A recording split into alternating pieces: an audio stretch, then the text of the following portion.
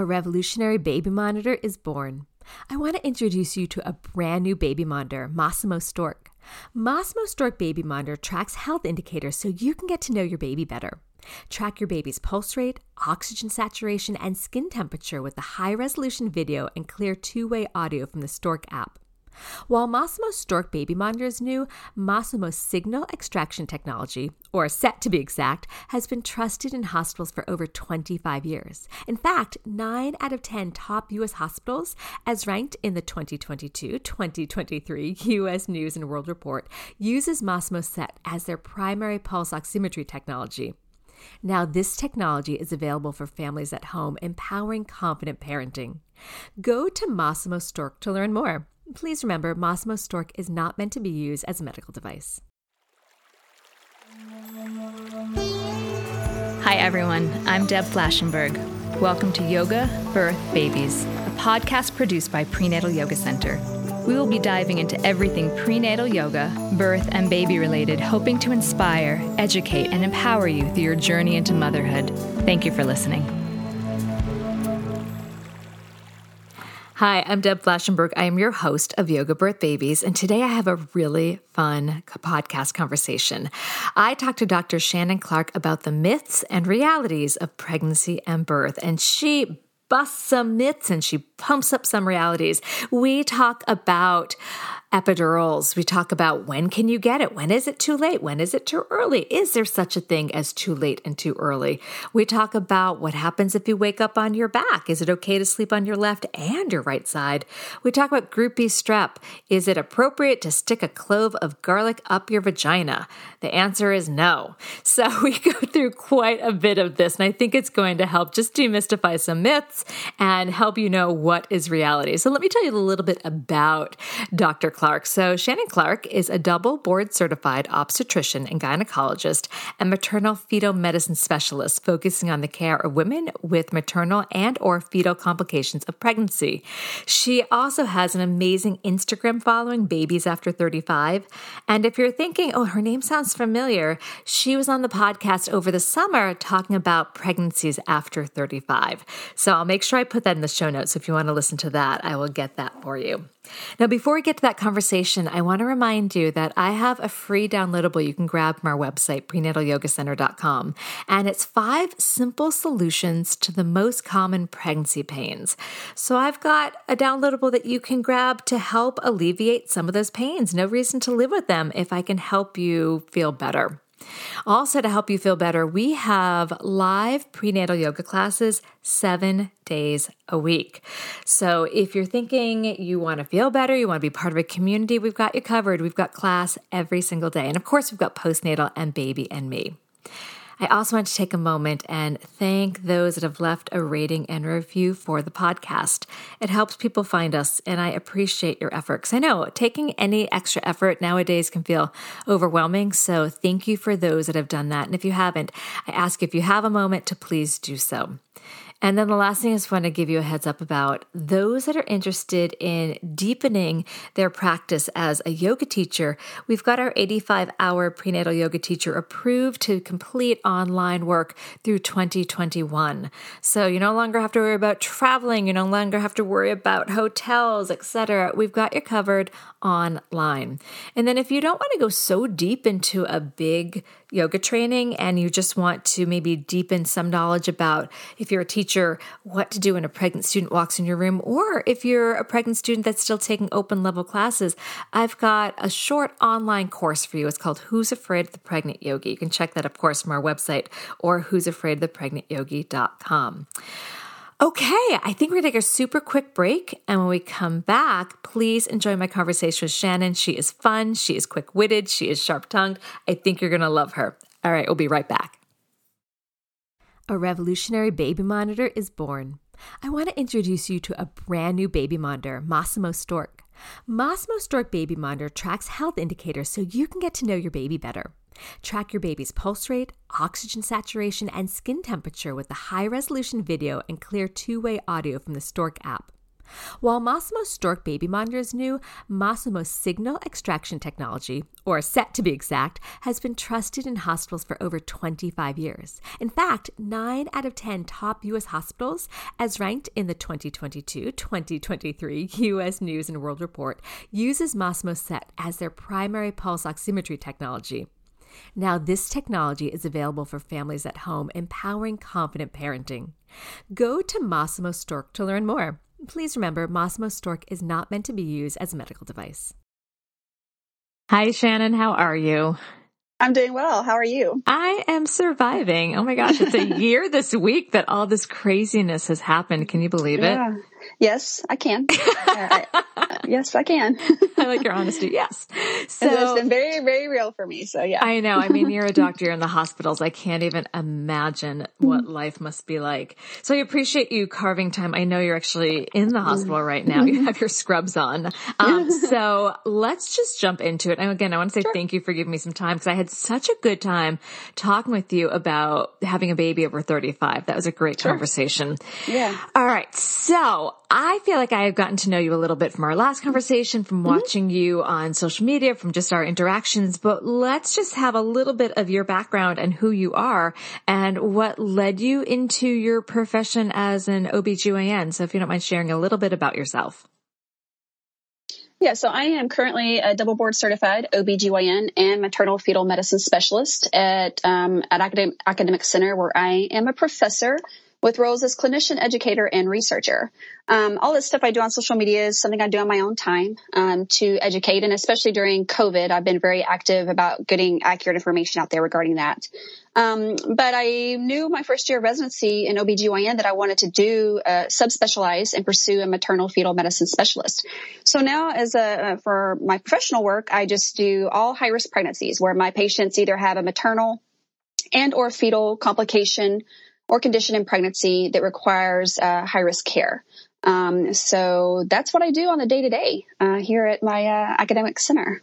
Yeah, you are busy. So you are the perfect person to have this conversation. So the reason that I thought to reach out to you is because you really do have such vast knowledge. I've had students ask me questions and I feel like sometimes they're out of my lane. So I've been collecting these questions for you for the last several months. So we're going to go over some myths and realities of pregnancy and birth. So the first one, this comes up, I'd say at least once or twice a month. It's talking about sleeping on the left-hand side. I have students that will ask me in class, oh my God, I woke up on my back or I slept on my right side. I'm so scared I hurt my baby. Can you, and I try to explain the whole vena cava thing, but again, I'm not a doctor, so I want them to hear it from you. Can you talk about sleeping on the left-hand side? Yeah. So the inferior vena cava, or the IVC, it's the largest vein of the human body. So basically it runs along your spine on the inside of your body, right alongside the aorta. So the vena cava carries the venous blood from the lower body and the abdominal pelvic region back up to the heart, whereas the aorta is what takes the oxygenated blood from your heart and supplies the rest of the body. So it completes the circuit. Okay. So why is this important? Well, it's a big vessel and since it runs along the right side of the aorta, when we're doing a C-section or we're doing some kind of procedure, or even when we're doing an ultrasound in the second and third trimester, we give the patient a little leftward tilt just to take that pressure off the inferior vena cava, because if there's pressure on it from the growing uterus, and especially as you get into the second trimester and the third trimester, I don't know if any of your listeners have ever had where they got really dizzy, lightheaded, or even nauseated when they're doing an ultrasound or an NST or something like that. Well, that's why, because the weight of the uterus kind of impairs the blood flow or impedes the blood flow from the IVC coming back up to the heart, which makes you lightheaded. So the same thing can be said when you're sleeping. As your uterus gets bigger, it gets heavier, and you typically don't want to lay flat on your back, especially in the second and third trimester, because you don't want that extra weight to be put on the IVC and make you dizzy or lightheaded even when you're laying down, or, potentially impair the blood flow going back up to the rest of the body and even the uterus and the placenta. So we just kind of recommend that you sleep on your side. It doesn't matter which side, left side, right side. They're the, second and third trimesters, for two things, just to be safe and also to keep you from freaking out, or the listener from freaking out. And I hear that all the time as well. What I did, I was pregnant with twins and I was on bed rest for 2 months from 22 to 31 weeks or so, I got one of those pregnancy pillows, like the big C-shaped body pillow, just to remind me to kind of put a tilt in. I never laid completely on one side or the other. I just kind of had a little bit of a tilt. And one day I would feel like tilting to the right, and one day I would feel like tilting to the left.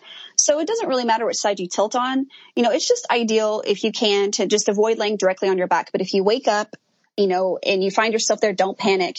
Likely everything is going to be just fine. But if you really want to be conscientious about it, I felt like the pillow had just helped to remind me when I was sleeping, and just kind of was there just so I wouldn't roll over completely on my back. I was a little paranoid about it too, I must admit, but I was pregnant with twins. So that's kind of what I did to make myself or keep myself from going on my back. And I like that you said they can sleep on either side, because either sleeping side. on your left side, say like for 20 weeks straight, that can really screw up your alignment. It's either side.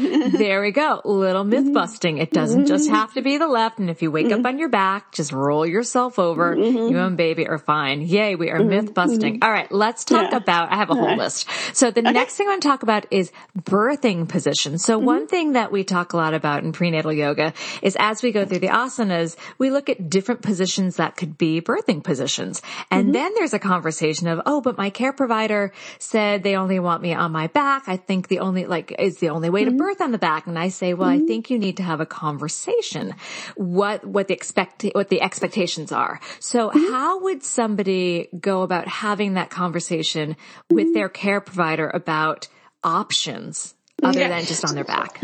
So it's important that you start these discussions early in your pregnancy. You can add a question for each prenatal visit, or a couple of questions, just to get quick, rapid fire answers. Waiting until right before delivery to throw, and I see patients do that all the time. They'll wait to the very last minute and want to get all these questions answered, and the doc may or may not have time. But if you kind of fill them throughout your pregnancy, then it's more likely you're going to get the answers as you go along. So that's the first thing I would do. I would suggest starting the conversations early. That way you can get to know your provider and what they prefer, what they don't necessarily like, how they practice. And if there's something that's really, really important to you, if being able to push squatting is that important to you, and you find out that your provider doesn't go for it, then it gives you time to find another provider. Okay. If there's any few things that are an absolute no or a deal breaker for you, that if you can't do, and it could be anything, you might want to talk sooner than later to your provider about that, just in the event that they don't do that for whatever reason, or the hospital doesn't allow it. I don't know. I'm just throwing things out there for whatever reason. That way you can find someone that can allow you to do that. But what if someone's in a situation, sometimes finding another care provider may not be an option, depending on insurance or how late? Well, it's how late is the issue. Because a lot of providers won't take somebody after, I've heard the most common is probably after 32 weeks, but I've even heard after 28 weeks. That's why I say in New York, it's 23. 23 weeks. Yeah.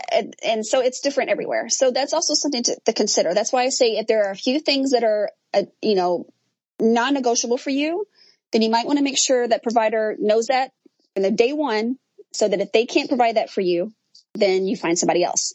The other thing you can do is you can tour labor and delivery and talk to the nurses, because nurses are the ones that are going to be laboring with you. Okay. So laboring in different positions is also ideal. But when it comes to pushing, it may be either the nurse that pushes with you. It could be the provider that pushes with you, or whoever's delivering you. And then if you're in a teaching hospital, it could be the residents that push with you. So it's different in whatever hospital setting that you're planning on delivering in. But either way, the nurses are definitely going to have something to say about that. And I do highly recommend labor and delivery tours. That's really smart. When it comes to pushing, though, I think that, pushing in various positions, what we think about in a hospital setting, it can become problematic for two reasons. Number one, if continuous fetal monitoring is needed, and in a hospital setting, most of the time it's going to be needed and required, because that's what we do in the hospital. And then second, if you have an epidural. If you have an epidural, there's the walking epidurals, some places that have them. And then there's some epidurals where, yes, you have some feeling, but you can't really walk. It depends on what the hospital provides. If you have an epidural to where you can't walk, are you going to be able to get in a squatting position to push? Are you going to be able to, probably not. So those are all things to consider. So when you think about, continuous fetal monitoring, and sometimes that is needed. Okay. And in a hospital setting, that's usually going to be done. And then also if you have an epidural, that can limit your pushing positions. So those are things to discuss with your provider too. So I still think, you have to think about the big picture. If you have a complicated pregnancy and delivering in a hospital is needed for whatever reason, and then you may not have the option of pushing in a bunch of different positions, especially if you need an epidural or if you need continuous fetal monitoring. Does that make sense? It absolutely does. I'm wondering, definitely squatting if you don't have, the sensation in your legs and they're just really heavy. But what about just being on one side? How open do you think push. most? So that's laboring, and you can also push on the side with the leg up. But when I hear about different people pushing, they're wanting to move around and push, get on the birthing balls and push and do those types of things, or pushing in the shower. I mean, there's a whole lot of different positions that you can push in and labor in for that matter. I mean, there's a whole lot out there. Yeah. And then there's also a very negative, and I see this on social media about pushing on your back. No patient should ever be made to push on their back. I've been delivering babies for 20 years. I deliver in a hospital. 99% of my patients push on their back, and I've never had an issue with it. Now, they may not have been interested in pushing in other positions because they are, patients that are delivering in the hospital, but that doesn't mean that we can't make compromises if they're wanting to try a different position. It all depends on what the situation is. If the mom's stable, the baby's stable, she's able to get in that position. If she does have an epidural. And so you kind of have to put all those factors together. That makes absolute sense. So again, coming back to having a conversation ahead of time to have expectations just right out there. All right. So we started talking about epidurals, about birthing positions. Let's keep with that. So I remember when I was a doula, I had seen a wide range of answers for this. I actually had a client get an epidural at 10 centimeters, when she just didn't feel the urge to push and she was exhausted. And then I've also heard of people being denied at that point. What is the last chance to get an epidural? So that's going to vary from patient to patient, situation to situation, and provider to provider.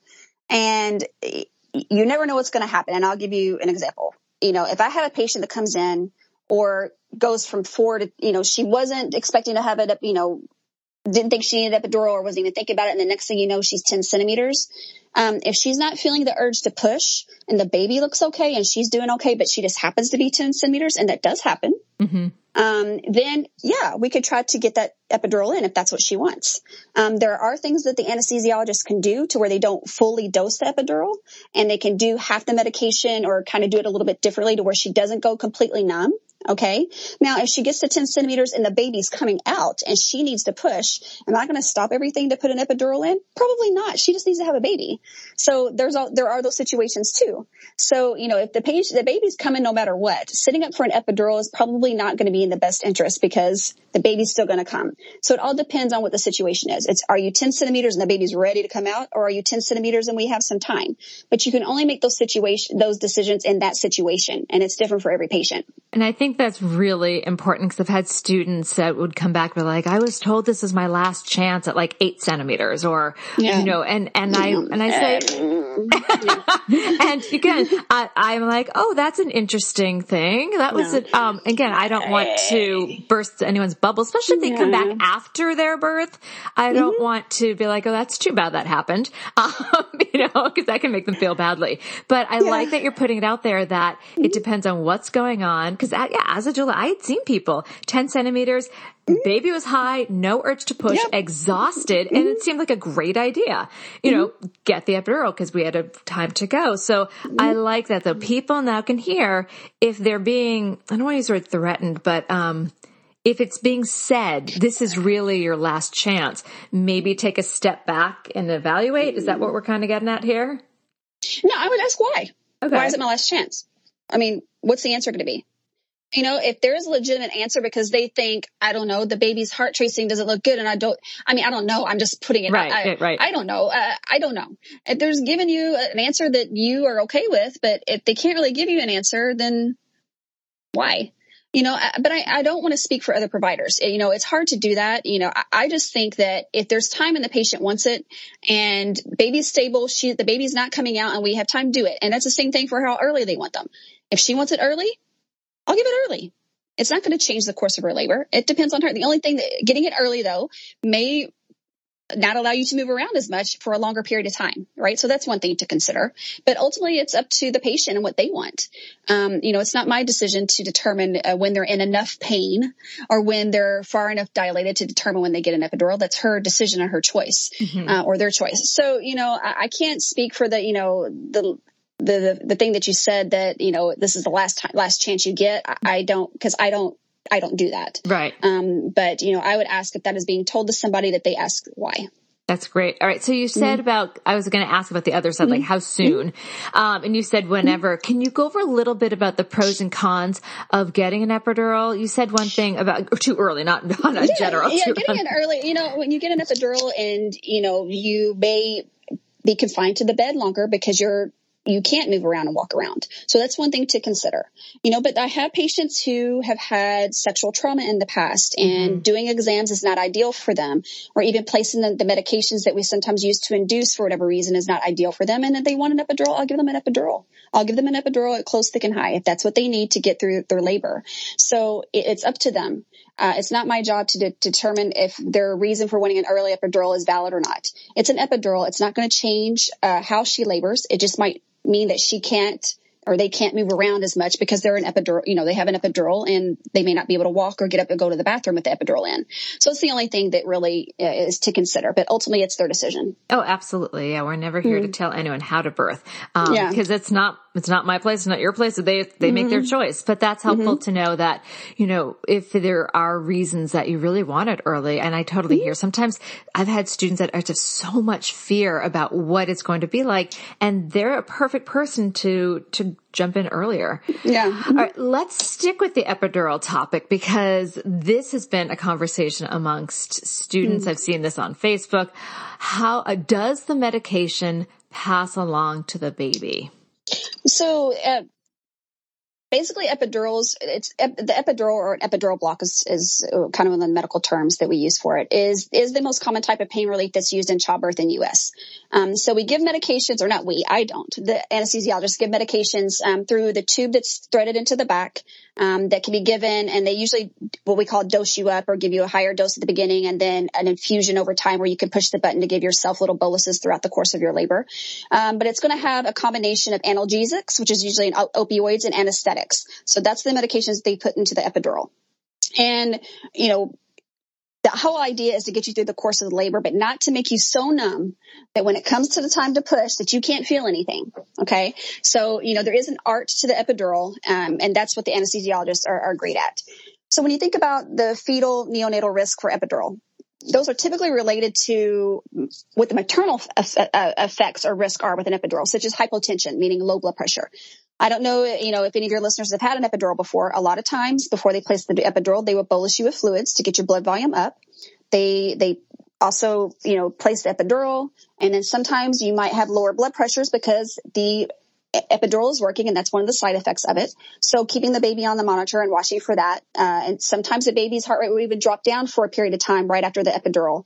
And then we resuscitate and everything comes back up okay. So that's one of the main risks. But the opioids that are in the epidural can cross the placenta, or opioids in general. So opioids can be given intravenously, or what we call the IV pain meds. And they are also giving in along with the analgesics through the epidural. So opioids in general can cross the placenta, but there's definitely a much higher risk of it crossing the placenta and affecting baby if it's getting IV. Giving it through the epidural could potentially happen, but the chances are much less. So, I'm not, I remember one of my, actually I still work with him, a very superb researcher, PhD. He always tells me, Shannon, everything crosses the placenta. Everything crosses, he's a placental expert. Everything crosses the placenta. Cause everybody wants to know that he says it does, and he's the expert. So I'm sure there to some degree opioids do cross the placenta from the epidural, but not enough that I've ever seen that it's going to cause the effects that if I had given, like the IV, pain meds or opioids through the vein. So there is definitely a difference. Okay. We're going to take a quick break. When we come back, we're going to switch topics to Group B strap. Okay. We'll be right back. Join us today during the Jeep Celebration event. Right now, get 20% below MSRP for an average of $15,178 under MSRP on the purchase of a 2023 Jeep Grand Cherokee Overland 4xE or Summit 4xE. Not compatible with lease offers or with any other consumer incentive offers. $15,178 average based on 20% below average MSRP from all 2023 Grand Cherokee Overland 4xE and Summit 4xE models in dealer stock. Residency restrictions apply. Take retail delivery from dealer stock by 4/1. Jeep is a registered trademark. Lucky Land Casino, asking people, what's the weirdest place you've gotten lucky? Lucky? In line at the deli, I guess? Aha, in my dentist's office. More than once, actually. Do I have to say? Yes, you do. In the car before my kids' PTA meeting. Really? Yes. Excuse me, what's the weirdest place you've gotten lucky? I never win and tell. Well, there you have it. You can get lucky anywhere, playing at LuckyLandSlots.com. Play for free right now. Are you feeling lucky? No purchase necessary. Void where prohibited by law. 18+. Terms and conditions apply. See website for details. Okay, we are back. All right, so this one makes me laugh because this was a story one of my friends told me. So is there any way to prevent groupie strep? And the reason I asked this is because I think I put this in the notes. One of my friends stuck a clove of garlic up her vagina, and she told me what she did. She like made a hole in it and put strings, would be like a tampon. And she said in the morning she went to pull it out, and just the string came out. And I asked her, like, well, how did you get the clove out? And she said it was so high up she had to have her husband go fish it out. Yeah. So, we've had a few trips to the triage, for garlic removal from the vagina. So that does happen. Yeah. So it does happen. This is a common situation, or somewhat? I would not say common, but it does happen. I've seen it more than once. Let's just put it that way. Okay, so let's talk of the reality of that. Okay. And can anyone prevent group B strep? No. So this is what I want to clear up about group B strep. It is a normal bacteria in the vagina. Okay, it is not pathologic. Women have it or they don't. Let me back up. When we screen for group B strep in pregnancy, it has to be a certain threshold to screen positive, and then to treat. Okay. But it is a normal bacteria. It's not like it's a sexually transmitted disease. It's not like you need antibiotics to cure it. It's normally found in the vagina. It's just that if you get the culture and it comes back positive, we treat you in labor, because we know that if you're positive and you're not treated in labor, the chances that the baby can get group B sepsis, during the course of labor are high, and group B sepsis is very, very severe, and we want to avoid that. So no, there is nothing you can do to prevent it. Okay. So keep the garlic out of your vagina? Keep the garlic out of your vagina. Yes, please do. And it's not a bad thing. I get the feeling that people feel a little stigmatized if they are GBS positive, like they did something wrong. It is not that you did anything wrong. You could be GBS positive in one pregnancy and not GBS positive in the next pregnancy. You might find that you had a urinary tract infection, and sometimes we get urine cultures on patients for whatever reason, and it came back with some group B strep, and they had no symptoms, and that's fine. When it's in the urine, we do treat it with a course of antibiotics, and then you're considered GBS positive. You don't need the specimen, the culture that we do at 36 to 38 weeks. So, there's no reason to feel bad or negative about being GBS positive. It's just that we need to know what it is, so that if you have it, so that if you are positive, we will give you the appropriate antibiotics in labor to prevent the baby getting group B strep infection. That's helpful. See, we're again myth busting. I've also had students ask me, like, should I put yogurt in my vagina? No, and I would say, like, no. I don't feel again appropriate to answer that, but usually I would say no to that one. So keep the food out of the vagina for group B strep. The food is not meant for the vagina. All right. See, myth busting. Okay, and now that one that comes up a lot is pregnancy weight gain. Yeah. Oh gosh, I've heard so much. I was very fortunate. I had a midwife and an OB, and they were really lenient. They're like, just between 25 and 30 pounds. That's kind of what we expect. And then I've had some students say their care providers kind of get on them from it. And then I've heard others say, their care providers don't put much emphasis at all. What is your take on pregnancy weight gain? Yeah. So, we do have guidelines based on BMI, the body mass index. And I'm just going to say there's a lot of people out there that think that BMI is BS and we shouldn't be using it because it doesn't take account into different body types. I will say that, yes, I understand that point. However, we don't have a much better tool to use. So until we do, we're going to keep using the BMI, and it's not necessarily a bad thing. Okay. So basically what we do is we go through BMI, and a normal BMI is 18.5 to 24.9. And so if you're of a normal BMI pre-pregnancy, that's what you need to know, what your pre-pregnancy BMI is. Then we're going to say 25 to 35 pounds in your pregnancy. If you're under a BMI of 18.5, which is considered underweight, you might want to gain more, 28 to 30 or 40 pounds. But that also depends on, some ethnicities are just smaller in general, and they're not going to gain that much weight no matter what. It doesn't necessarily mean it's going to be an unhealthy pregnancy. Okay. So we kind of keep those things in mind as your obstetrical care provider. Overweight's going to be a BMI of 25 to 29.9. In that case, we recommend a weight of 15 to 25 pounds. And then a BMI greater than or equal to 30, lower weight gain is recommended 11 to 20 pounds.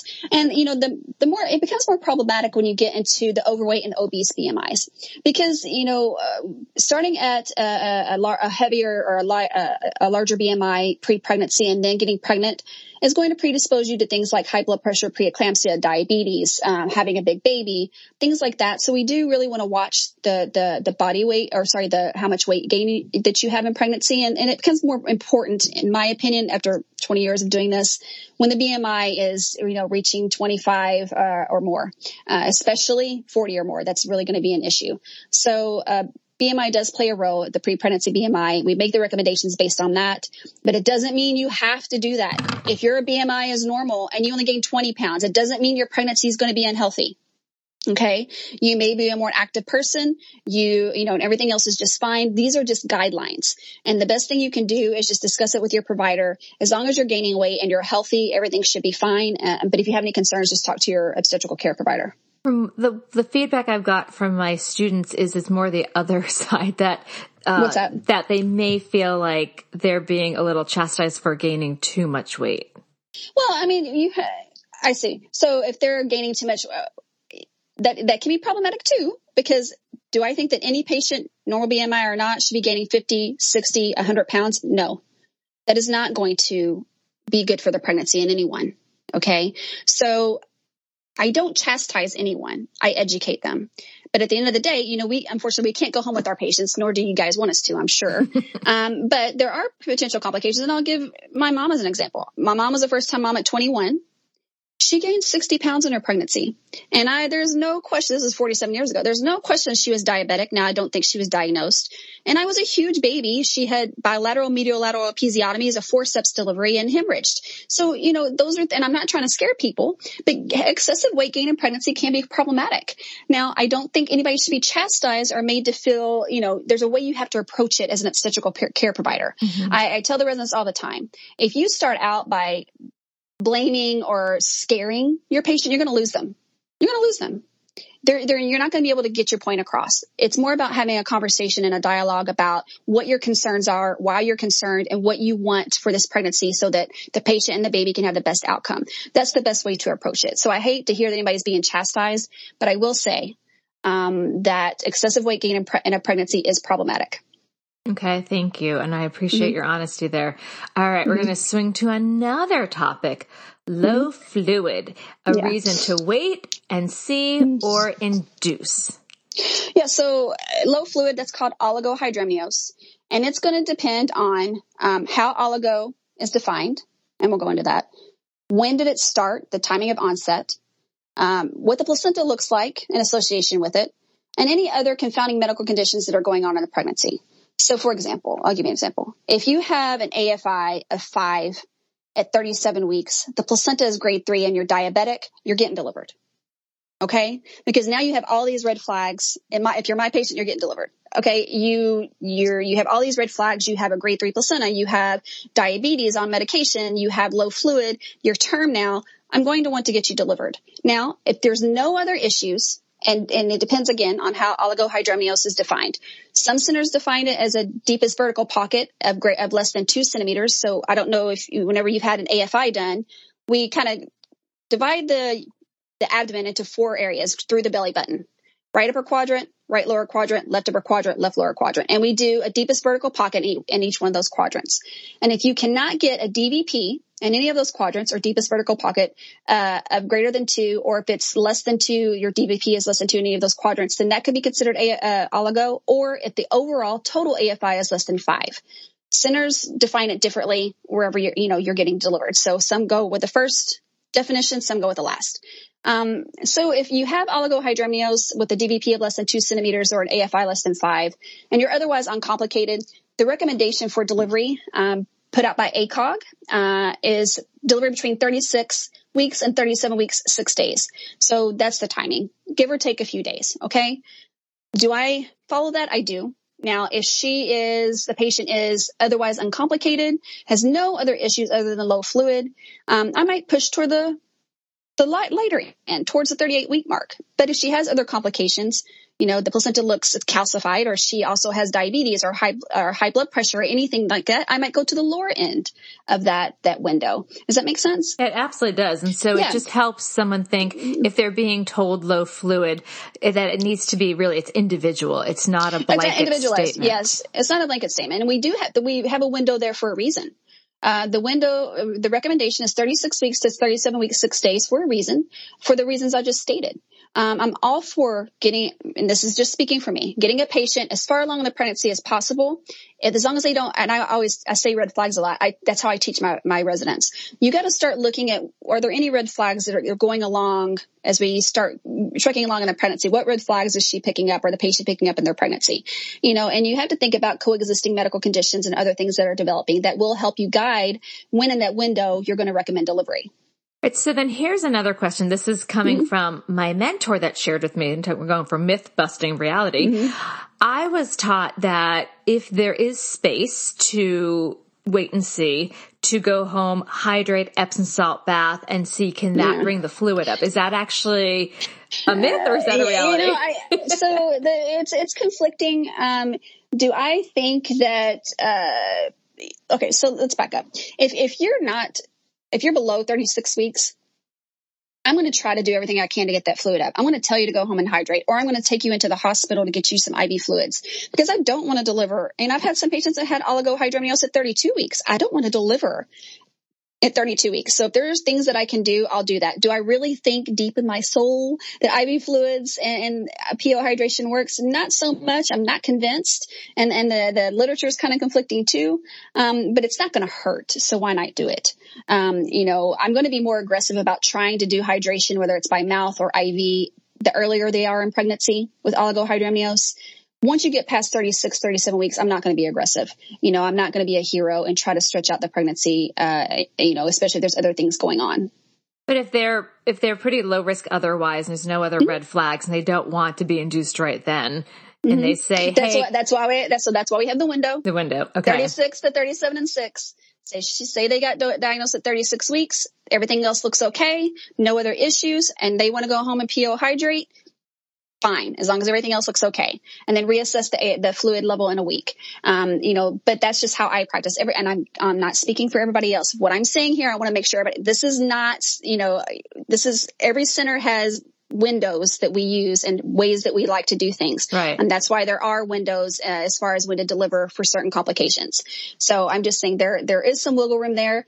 My biggest piece of advice though, is if any provider says, we have to deliver you now, and they can't tell you why,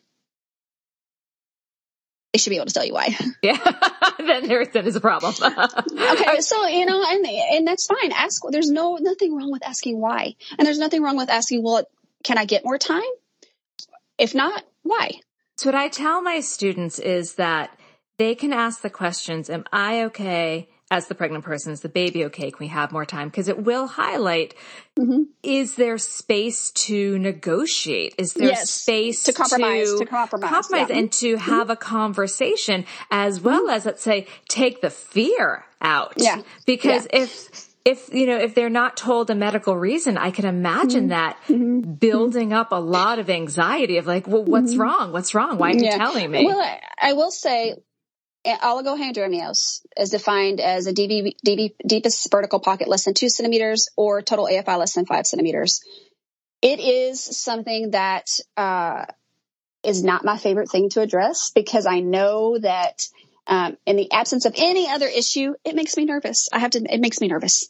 After 36 to 37 weeks, it makes me nervous. Even if there's no diabetes, if the placenta still looks fine, I still get nervous. I'm going to be honest with you, but I'm going to have that conversation with the patient, and, weigh the risk and the benefits, the pros and cons.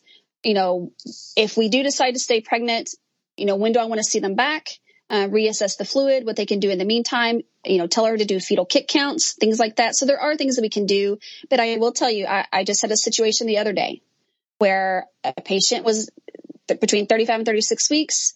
And there was not a black and white answer that, whenever you deliver somebody, she needs to be delivered because of X, Y, and Z, black and white, right?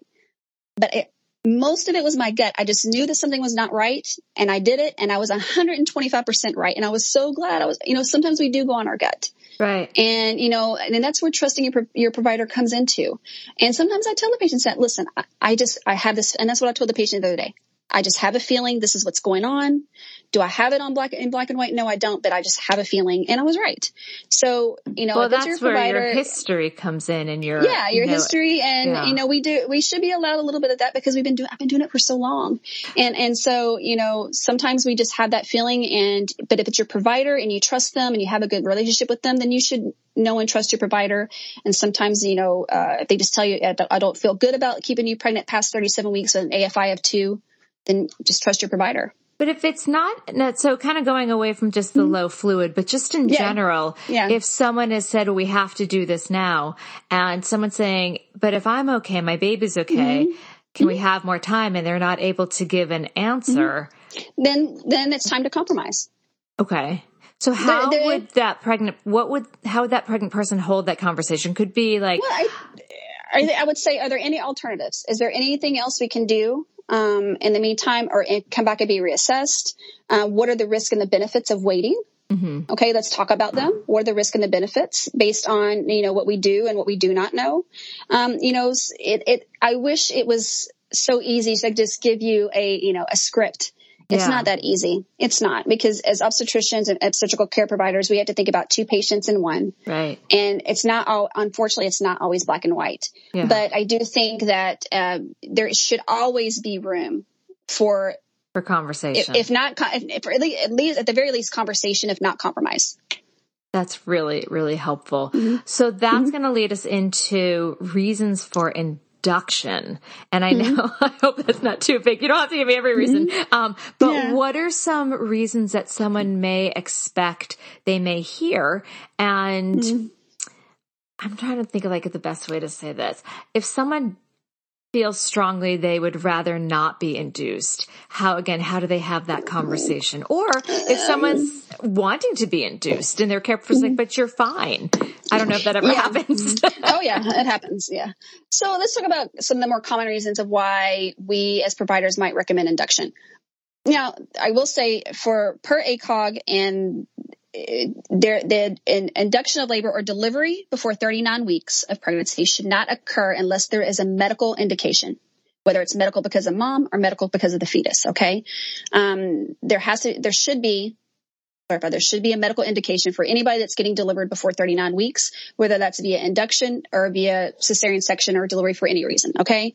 After 39 weeks, getting induced, it could be the most common things that we see, are, elevated blood pressures, preeclampsia, complications of diabetes. If there's preterm or premature rupture of membranes, other things with maternal medical diseases, like I said, diabetes, renal disease, if there's antiphospholipid syndrome, if there's things with the baby like growth restriction, low fluid is another reason. So there could be growth abnormalities of the baby. So there's tons of reasons for induction of labor.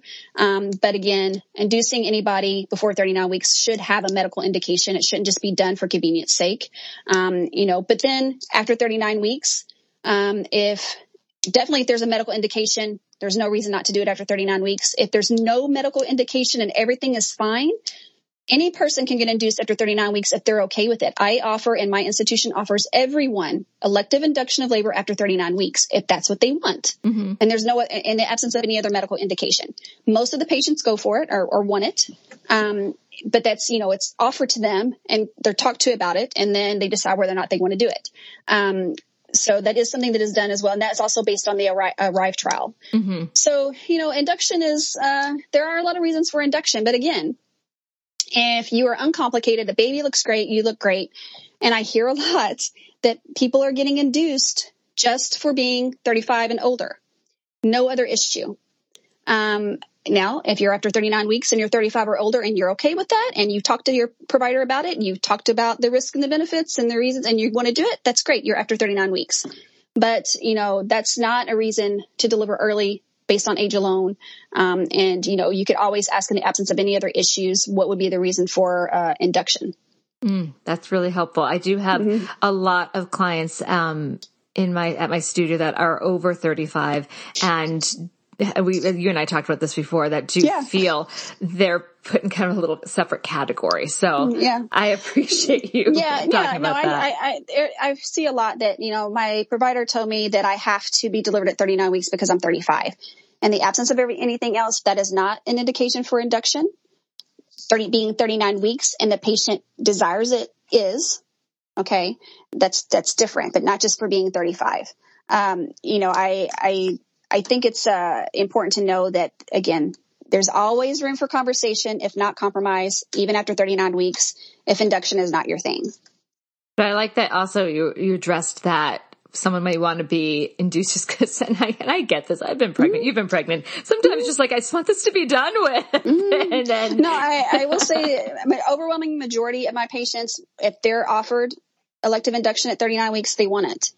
And this is the other thing. And people don't want to, I think sometimes, especially OBGYNs get such a bad rap. We have to also consider that sometimes it's not always the provider, wanting that. Sometimes if you have a provider that's in a group of other people and they, have a higher chance of delivering you, if you're being induced at a certain time after 39 weeks, a lot of patients want that. They want to try to have their delivery by the provider that's been seeing them. And there's nothing wrong with that. As long as it's after 39 weeks and, it's okay with the patient and the provider. Some people want to do that and not wait until they get, they have that relationship, and there's nothing wrong. There's nothing wrong with that. So sometimes getting induced, especially after 39 weeks is what the patient wants. And there's nothing wrong with that either. Yeah, I agree. Again, this is, it's about it's for their birth plan, what's going to, at the end of the day, satisfy them, and it's their story. Yeah. All right. Let's talk eating during labor. I promise this is my last one. I've been throwing a lot at you. All right. Let's talk about that. Eating during labor. It has changed since I have been in this whole medical world as watching people have babies. I know that general anesthesia has greatly changed since this rule has come about. Talk about that, because if someone I've actually had clients that have had very big meals and all of a sudden labor started. Granted, most of the time they threw it up. Let's talk about eating during labor. Yeah. So if you come in labor and you just ate Whataburger, I don't know if you guys have Whataburger, and that's happened. I mean, a lot of times patients are eating a big meal and they go into labor and they come in and their stomach is full and there's nothing we can't control that. I can't say, you know what? No, hold the baby in, go back, come back in 8 hours. We just have to prepare for it. That's why anesthesia is there. And they always ask, when's the last time you ate or drank anything? And what was it? Okay. Now, if someone has a planned cesarean section or a planned induction, we're going to tell you not to eat. Okay. And that's because we have control over that and we don't want you to eat. What is the chances you're going to need a stat C-section under general anesthesia, or your epidural fails and you need general? I don't know. None of us know that. We can't say you have an X% chance that your epidural is going to fail, or you have an X% chance that something's going to happen and you're going to have general anesthesia. It just happens. When it happens, it happens. There's not a whole lot of warning. When we have to do the urgent C-sections or for whatever reason, I had an epidural or spinal and it's failed and I had to have general now. And I hadn't eaten, but it was kind of, quick. So, it just happens. So, if we have control and they're coming in for a planned induction or a planned cesarean section for whatever reason, and we're definitely going to say, please don't eat anything, this many hours before coming in. If it happens and there's no control over it, there's not anything we can do about it. So what about someone that labor spontaneously begins, they're laboring away, they're getting hungry, they just want to nibble on something. What are your thoughts about that? If I want to continue to work with anesthesia, the answer is going to be no. Now, listen, this is a hospital setting. Hospitals are hospitals. I get it. That's the only environment I've ever worked in. These are the rules that we play by, and I stand behind them. I'm not going to allow someone to eat during labor on my watch because that's not what we do. Okay. And for that reason, because what if they end up in a stat C-section? Until you have seen someone aspirate because of a full stomach, it's hard for you to, it might be harder for you to understand why we don't let you eat. But you see somebody aspirate on the OR table or, whatever reason, it's not a good thing to happen. And it's something that none of us want to experience because it can be very, very, very severe. Okay. So yes, is it rare? Yes, but it doesn't matter. Some of the most rarest of things in obstetrics we want to avoid because of what the outcomes are. Yeah, so we have to consider that as well. Honesty. I've had some, and I've seen a range of that. I've had some care providers say you can have something like fruit or something until you have an epidural. Then after you have an epidural, I really want it to be clear fluids. It could be broths, it could be popsicles, it could be different juices. And then we do let them drink clear liquids or water, but no eating. Yeah, I've seen a range, and then I've had somebody like as soon as you're in the hospital, absolutely nothing. Yeah. It really seems so, I guess, care provider individualized of what their comfort level is. It's not just that; it's also patient population individualized. Now, you're talking to a high risk obstetrician. My patient population is high risk. Okay, I'm not doing low risk on a day-to-day basis, right? So the chances that my patients end up in a cesarean section are higher because they're complicated to begin with. So that's another reason why myself and my anesthesiology team are not going to want them to eat. We have a higher risk patient population, but in a lower risk patient population that's not being managed by high risk obstetricians like myself, then they may be more lenient around that, and that's perfectly within their right. So again, a lot of this, pretty much every question comes back to having a sense of what the expectations are from the care provider and the relationship. So it all comes back to communication with the team. Yeah, I mean, it's important. It's, I've done this a long time. I look at the big picture. I am constantly trying to be 2 to 5 steps ahead about what could potentially happen and to be prepared for that. And again, it's because my patient population is different. They are high risk. So that's my job, is to try to predict what could potentially happen and be prepared for it, because I don't want to not be prepared. And so I always try to think about the what ifs. But like you said, we can also talk about things. I don't want to scare patients either, but if there's something that I'm starting to worry about, I might want to give them a heads up. And I've done that before. Listen, this is going on. This is what I'm concerned about. I'm just letting you know that, we might have to do this. And there's nothing wrong with that either. So, just communication is so important, between the patient and the provider, so that, neither party's left in the dark. And that goes for the patient too. If the patient's having concerns or, worries or has questions, bring it up. Don't leave us in the dark, just as much as we shouldn't leave you in the dark about what we are feeling. I think that's great that you do talk about, not to freak you out, but I'm just keeping an eye on this, because if I was the patient, I would want to know. That way they can also mentally prepare that, I was thinking my labor is going to go this way. All right, I have to wrap my head around, we might go this way. And it just gives them a chance to get grounded with that. Yeah. I think that's a great way. Yeah. But you can do that without instilling fear or being a negative.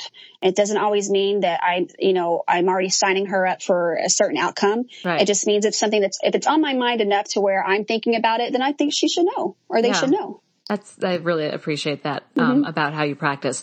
Okay. We're going to take a quick break. When we come back, if you can offer, now you've been doing this for 20 years and you're a mother of 2 kids. So you've got some knowledge. You've got a lot of knowledge. If you can offer one tip or piece of advice for new or expectant parents, we'll be right back. Lucky Land Casino, asking people, what's the weirdest place you've gotten lucky? Lucky? In line at the deli, I guess? Aha, in my dentist's office. More than once, actually. Do I have to say? Yes, you do. In the car before my kids' PTA meeting. Really? Yes. Excuse me, what's the weirdest place you've gotten lucky? I never win and tell. Well, there you have it. You can get lucky anywhere, playing at LuckyLandSlots.com. Play for free right now. Are you feeling lucky? No purchase necessary. Void where prohibited by law. 18+. Terms and conditions apply. See website for details. Okay, we went through a lot. And again, I really appreciate you doing this, because I feel like there's so much conversation about, I've heard this, and I like that we set the record straight. So what is a tip or piece of advice you'd like to leave new or expectant parents with? So, this is what I always say when I'm asked this question. There is a wealth of knowledge available, a wealth of information available through social media, books, online courses, you name it, it's there. You can find information on anything, Facebook groups, mom groups, and you can find information anywhere when it comes to your pregnancy, postpartum, neonatal period, having a new baby at home. What I think is the most important thing is that you choose your providers, your obstetrical care provider, your pediatrician, because that should be the person that you primarily get your information from and the person that you should trust the most. If you feel that you're not getting that information, so much so that you're having to seek it out somewhere else, then there could be an issue there. So you need to vet your providers. I said something, people will go take their car for 5 estimates before they pick on one mechanic, but we don't do that with our OBGYNs or our pediatricians, so it's the same premise. You can start researching before you even get pregnant or an early in pregnancy who your provider and even who your pediatrician is going to be. So you can see if it's somebody that you really trust and to be your primary information giver. I'm not saying that you can't go to those places for additional information, but if you're doing it because you're not trusting what you're being told by your provider, then that's more of an issue. That's one of those red flags. If you're not trusting your provider, because how can you go into your birth where we really do have to work as a team if you don't trust your provider? That's gonna derail. Well, I mean, but think about it too from a provider's perspective. And it can be that the provider it's not their fault, any fault of their own. But if you're going and you're getting other information in these places, you have to understand and accept the fact that there is a lot of inaccurate and bad information out there. Mm-hmm. Just because you're getting it from somebody doesn't mean it's accurate or right. So if you are still wanting to go to those places and get information, just make sure you're consuming information that is accurate and that the person, you can vet them. You can research them online. If they're confident enough in what they're putting out that they will put it on social media, whether it's in an Instagram or whatever, you should be able to research that person and find their credentials. Mm-hmm. Okay. And what their training is. If you can't, then you might not want to get information from that person. And that is why we're doing this podcast, to break to break our myths and find out the realities. I do appreciate this. Thank you. Okay. Where can people find your work? Yeah, so I am on Instagram at Babies After 35. And then I'm also on TikTok at the TikTok Baby Doc. I also want to add that I have a wealth of information on COVID infection and the vaccination on my Instagram. Under my COVID highlights, I have like 7 different aspects of COVID there with, research articles and everything for people to get information that way. I've also done some live discussions. So that's kind of been what I primarily focused on over the past year. That is great. And you are an excellent source to get information from. So I hope those listening run over to your Instagram. Your TikTok videos are hilarious. Thank you. You just kind of put it out there. I just started doing reels and I don't know. They have to be a little more staged for me, but you just kind of like go with it. You got the music. I don't know. I love what you put out. So well, thank you also for entertaining me. No problem. Anytime. Well, thank you, Shannon. I really appreciate your time. All right. Have a good day. This has been an episode of Yoga Birth Babies, produced by Prenatal Yoga Center. You can catch us on Facebook, Twitter, Instagram, and Periscope. I'm Deb Flaschenberg. Thanks for listening.